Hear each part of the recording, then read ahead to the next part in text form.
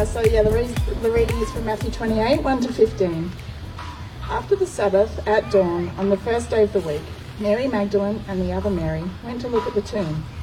There was a violent earthquake, for an angel of the Lord came down from heaven, and going to the tomb, rolled back the stone and sat on it. His appearance was like lightning, and his clothes were white as snow. The guards were so afraid of him that they shook and became like dead men. The angel said to the women, "Do not be afraid, for I know that you are looking for Jesus, who was crucified. He is not here, he is risen, just as he said. Come and see the place where he lay. Then go quickly and tell his disciples, he is risen from the dead, and is going ahead of you into Galilee. There you will see him. Now I have told you." So the women hurried away from the tomb, afraid yet filled with joy, and ran to tell his disciples. Suddenly Jesus met them. "Greetings," he said. They came to him, clasped his feet, and worshipped him. Then Jesus said to them, "Do not be afraid. Go and tell my brothers to go to Galilee. There they will see me." While the women were on their way, some of the guards went into the city and reported to the chief priests everything that had happened. When the chief priests had met with the elders and devised a plan, they gave the soldiers a large sum of money, telling them, "You are to say, his disciples came during the night and stole him away while we were asleep. If this report gets to the governor, we will satisfy him and keep you out of trouble." So the soldiers took the money and did as they were instructed, and this story has been widely circulated among the Jews to this very day. Thanks, Kate. That was a lovely reading. Well, welcome everyone. I'd like to add my welcome. My name's Stuart, and I've got the great privilege this morning to open up Matthew 28 to us so that we can reflect on and consider the great surprise that the two Marys experienced on the first Resurrection Sunday. Well, I don't know if you're the kind of person who likes surprises. There's two kinds of people, I think. There's people who like surprises, and there's people who don't like surprises. Hands up if you're a person who likes surprises. Okay, that's not as many as I thought. Hands up really high if you really like surprises of that group. Some people, I love a good surprise. How about people who don't like surprises? Okay, that's not everyone. How about who don't care if they get a surprise or not? Okay, yeah. There's some of you who don't care enough to not even bother putting your hand up at all. Like that's also another category. Well, it's a different thing for different people. Some people like surprises, some people don't. But no matter whether you like them or not, we all experience surprises in life. Now, some of you might know that Louise and I have just celebrated our 30th wedding anniversary. It's very fun. Yeah, it's pretty fun. And we rocked on down to Tasmania, and we went on our honeymoon. It was really lovely. We've been on holiday for a week.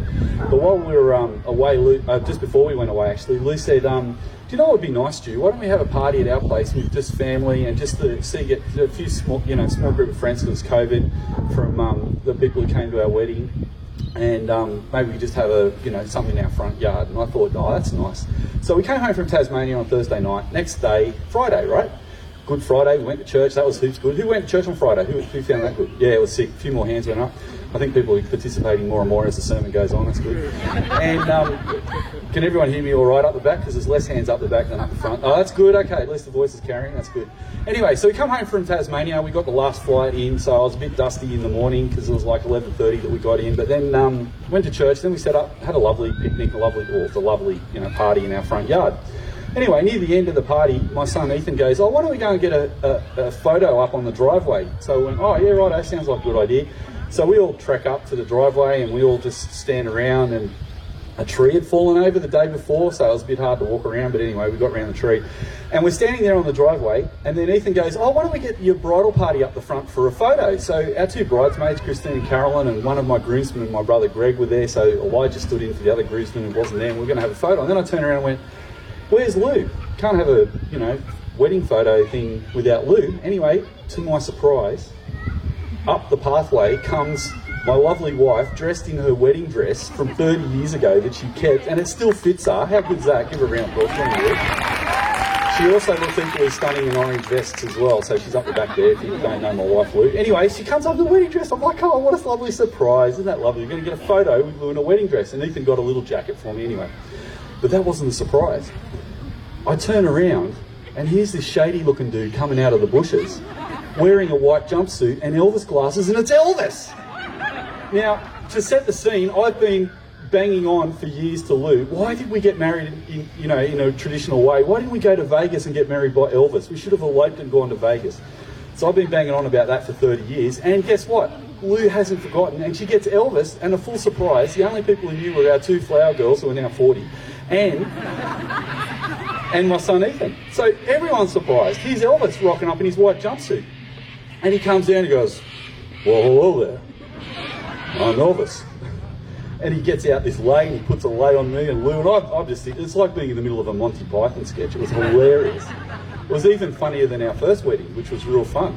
But anyway, we renewed our vows, and the best bit of it was when Elvis turned around and left.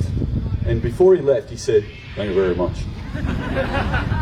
And then I said, Elvis has left the building. Now, what has that got to do with Easter?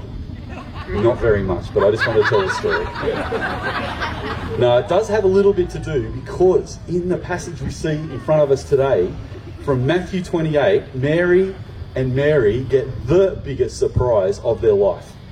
If I thought it was surprising to see Elvis, and by the way, the Elvis was, the late 70s Elvis, the best one, with the white jumpsuit, with, the big gold glasses, he had the whole thing on, right? And even the chonky bottle of champagne he gave me, it was just all there, right? The whole package. And when he turned around, he even had these little gold wings on his back, because Elvis is no longer with us. If you're younger and you don't know who Elvis is, ask Mum and Dad later. But anyway, when Mary and Mary go to the tomb that first Sunday, nothing could be further from a nice party in a front yard. The two Marys are so brave.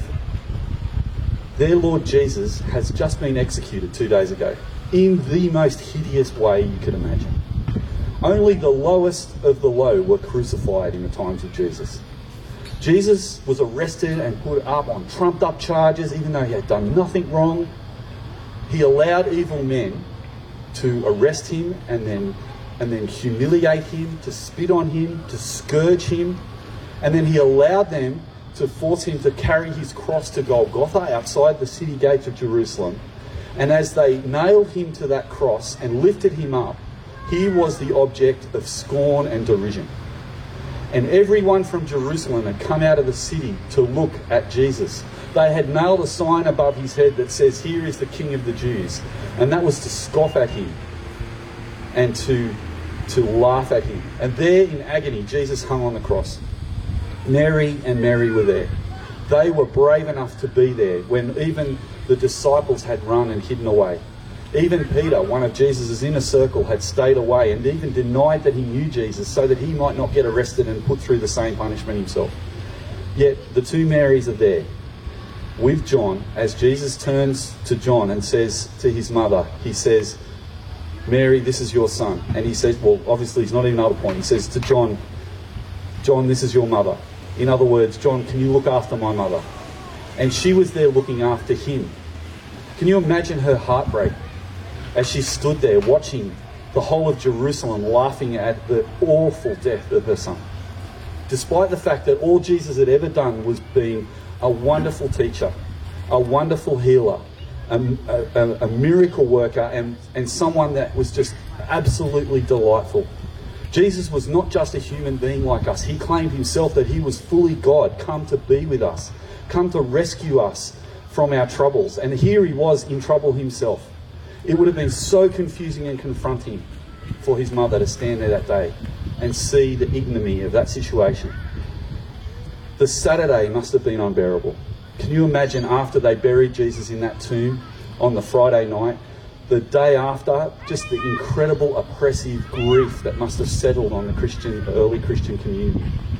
And yet the women come the next day on Sunday to serve Jesus, even though they think that he is still dead. And this is where the surprise takes place. Nothing could be further from my enjoyable party I was having on Friday afternoon. It was the darkest of darkest nights. And as the dawn dawned, the most amazing surprise occurred because it was in such sharp contrast to the ignominy of the last couple of days. Let's take it up again from chapter 28, verse 1. After the Sabbath at the dawn on the first day of the week, Mary Magdalene and the other Mary went to look at the tomb. There was a violent earthquake, for an angel of the Lord came down from heaven, going to the tomb, rolled back the stone and sat on it. His appearance was like lightning and his clothes were white as snow. The guards were so afraid of him that they shook and became like dead men. So basically, you get the situation where the two Marys go down to the tomb, and there's a Roman guard or some soldiers posted around the tomb. Now you might be asking yourself, why would you put a guard on a tomb of a criminal? You know, in those days, it was quite rare to actually put a crucified person in a grave. The only reason Jesus was in a grave is a rich man who was following him asked for his body to be put in his own grave. But normally a poor criminal would be just thrown in the pit and forgotten about. Why did they put a guard on the tomb? Well, because they knew that the Christian church was listening to the teaching of Jesus, who claimed that he would be able to even conquer death. And so that no one would go and steal the body, they put a guard around the tomb so that no one could steal the body and then claim that Jesus actually rose from the dead. What is it going to take to get guards to leave their post? Now, while we're in Port Arthur, I don't know if you've been to Tasmania, but it's actually quite a confronting place. It's a beautiful place, but Port Arthur is very confronting because it's one of the earliest penal settlements in Australian history, and that's where they put the worst of the worst criminals.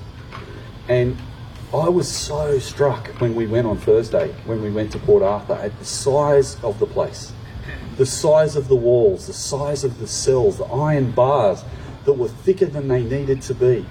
The whole thing was not only meant to incarcerate men in this case, but it was meant to take away any hope of a future. The whole architecture of the place screamed out the end. And if there was not a better parallel between that and that night when the women went down to that grave, there were these soldiers around a big stone tomb with a big stone rolled across the front. There was no intention for that to be disturbed. It was the end, full stop, on the story of Jesus. That was the intention. What is it going to take to remove the stone and to remove the guards from that situation? Heaven itself is the answer. The only thing that could happen to change that situation was a supernatural intervention. That God himself was in control of Friday, Saturday and Sunday is in no doubt.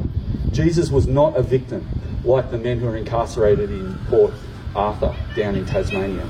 He allowed himself to be incarcerated and then executed for us. Because when he died on the cross, he died in our place for the wrongdoing we have done. He knows that sin needs to be paid for, and so God himself knows that we're not capable of doing anything about the wrong that we've done. We can't make up for even the smallest lie that we've told. And so Jesus, fully man, fully God, comes and dies in our place so that we might be put right with God. The only barrier between us and God is not a big stone or a guard. That's easy for God to get rid of. It's our own sin, something we can't get rid of. I can't take back anything that I've done wrong, and yet I know my Heavenly Father, he is perfect. I can't have any hope of eternal life with him while I'm still, as the Bible describes, dead in my sin. Even though I'm alive, I'm spiritually dead. And so Jesus died so that he could bring me and you back to life again. So he takes the punishment that we deserve so that we might not have to be punished for our own sin. And he dies on the cross, not for himself, but for us. See, he's in control on Friday and he's in control on Saturday.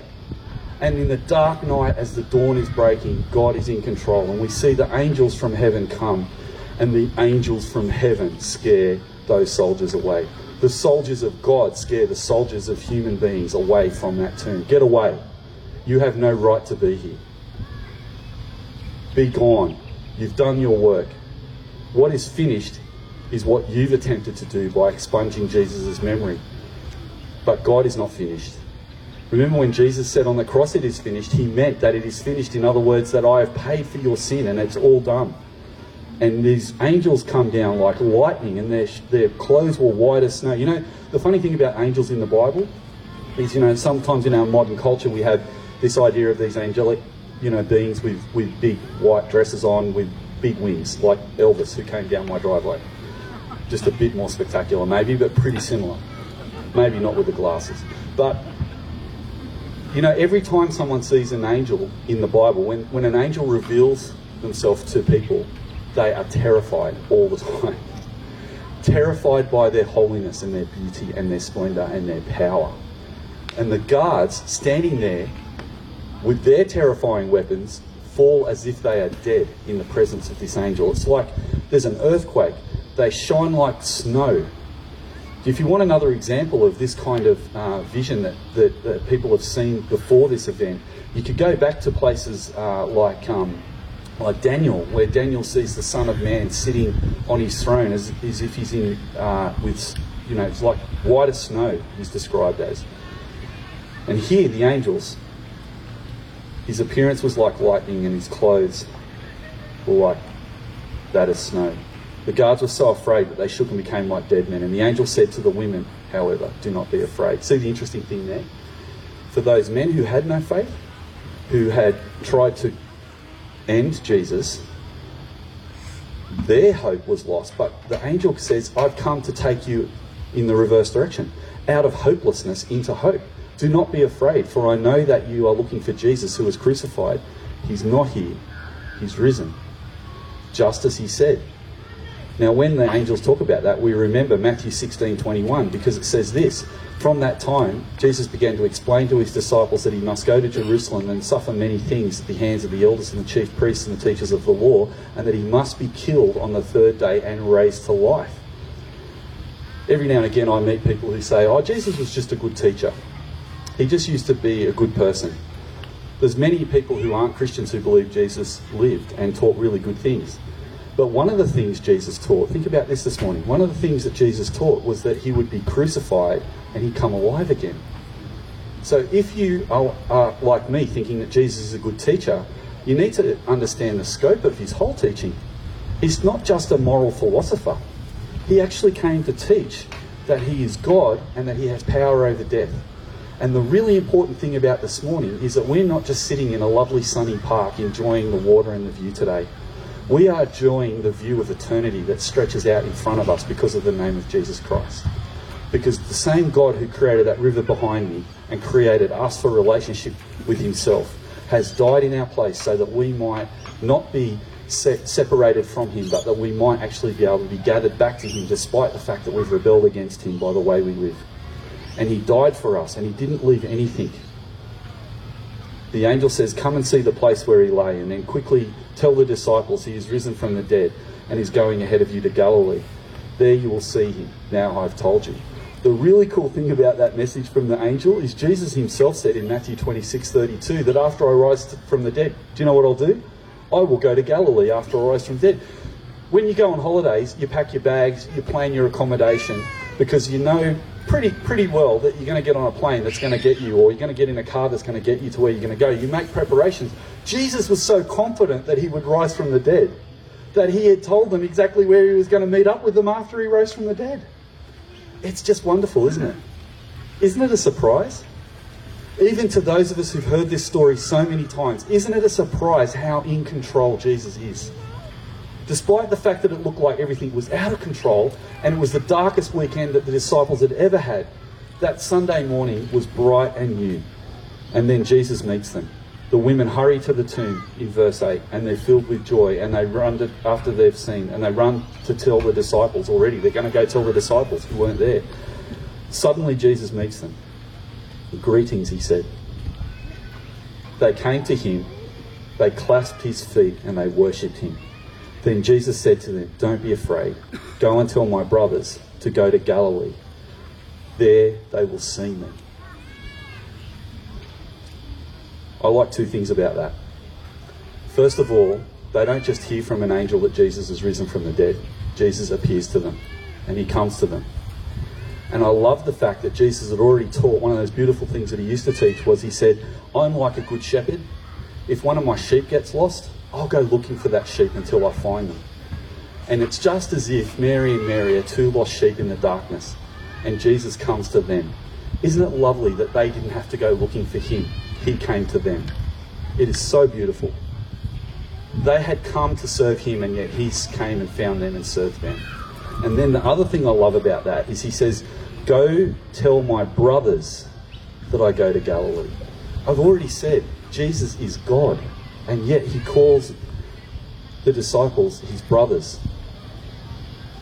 In Hebrews chapter 2, verse 11 to 13, we read this: both the one who makes people holy and those who are made holy are of the same family. Jesus is not ashamed to call them brothers and sisters. And he says, I will declare your name to my brothers and sisters in the assembly. I will sing your praises. And again, I will put my trust in him. And again, he says, I am here and the children that God has given me. Just as Jesus appeared to Mary and Mary that morning, he also comes looking for us too. And just as he called the disciples brothers, such a beautiful, intimate term, even to those who run away from him scared, he still called them brothers. He calls us brothers and sisters today.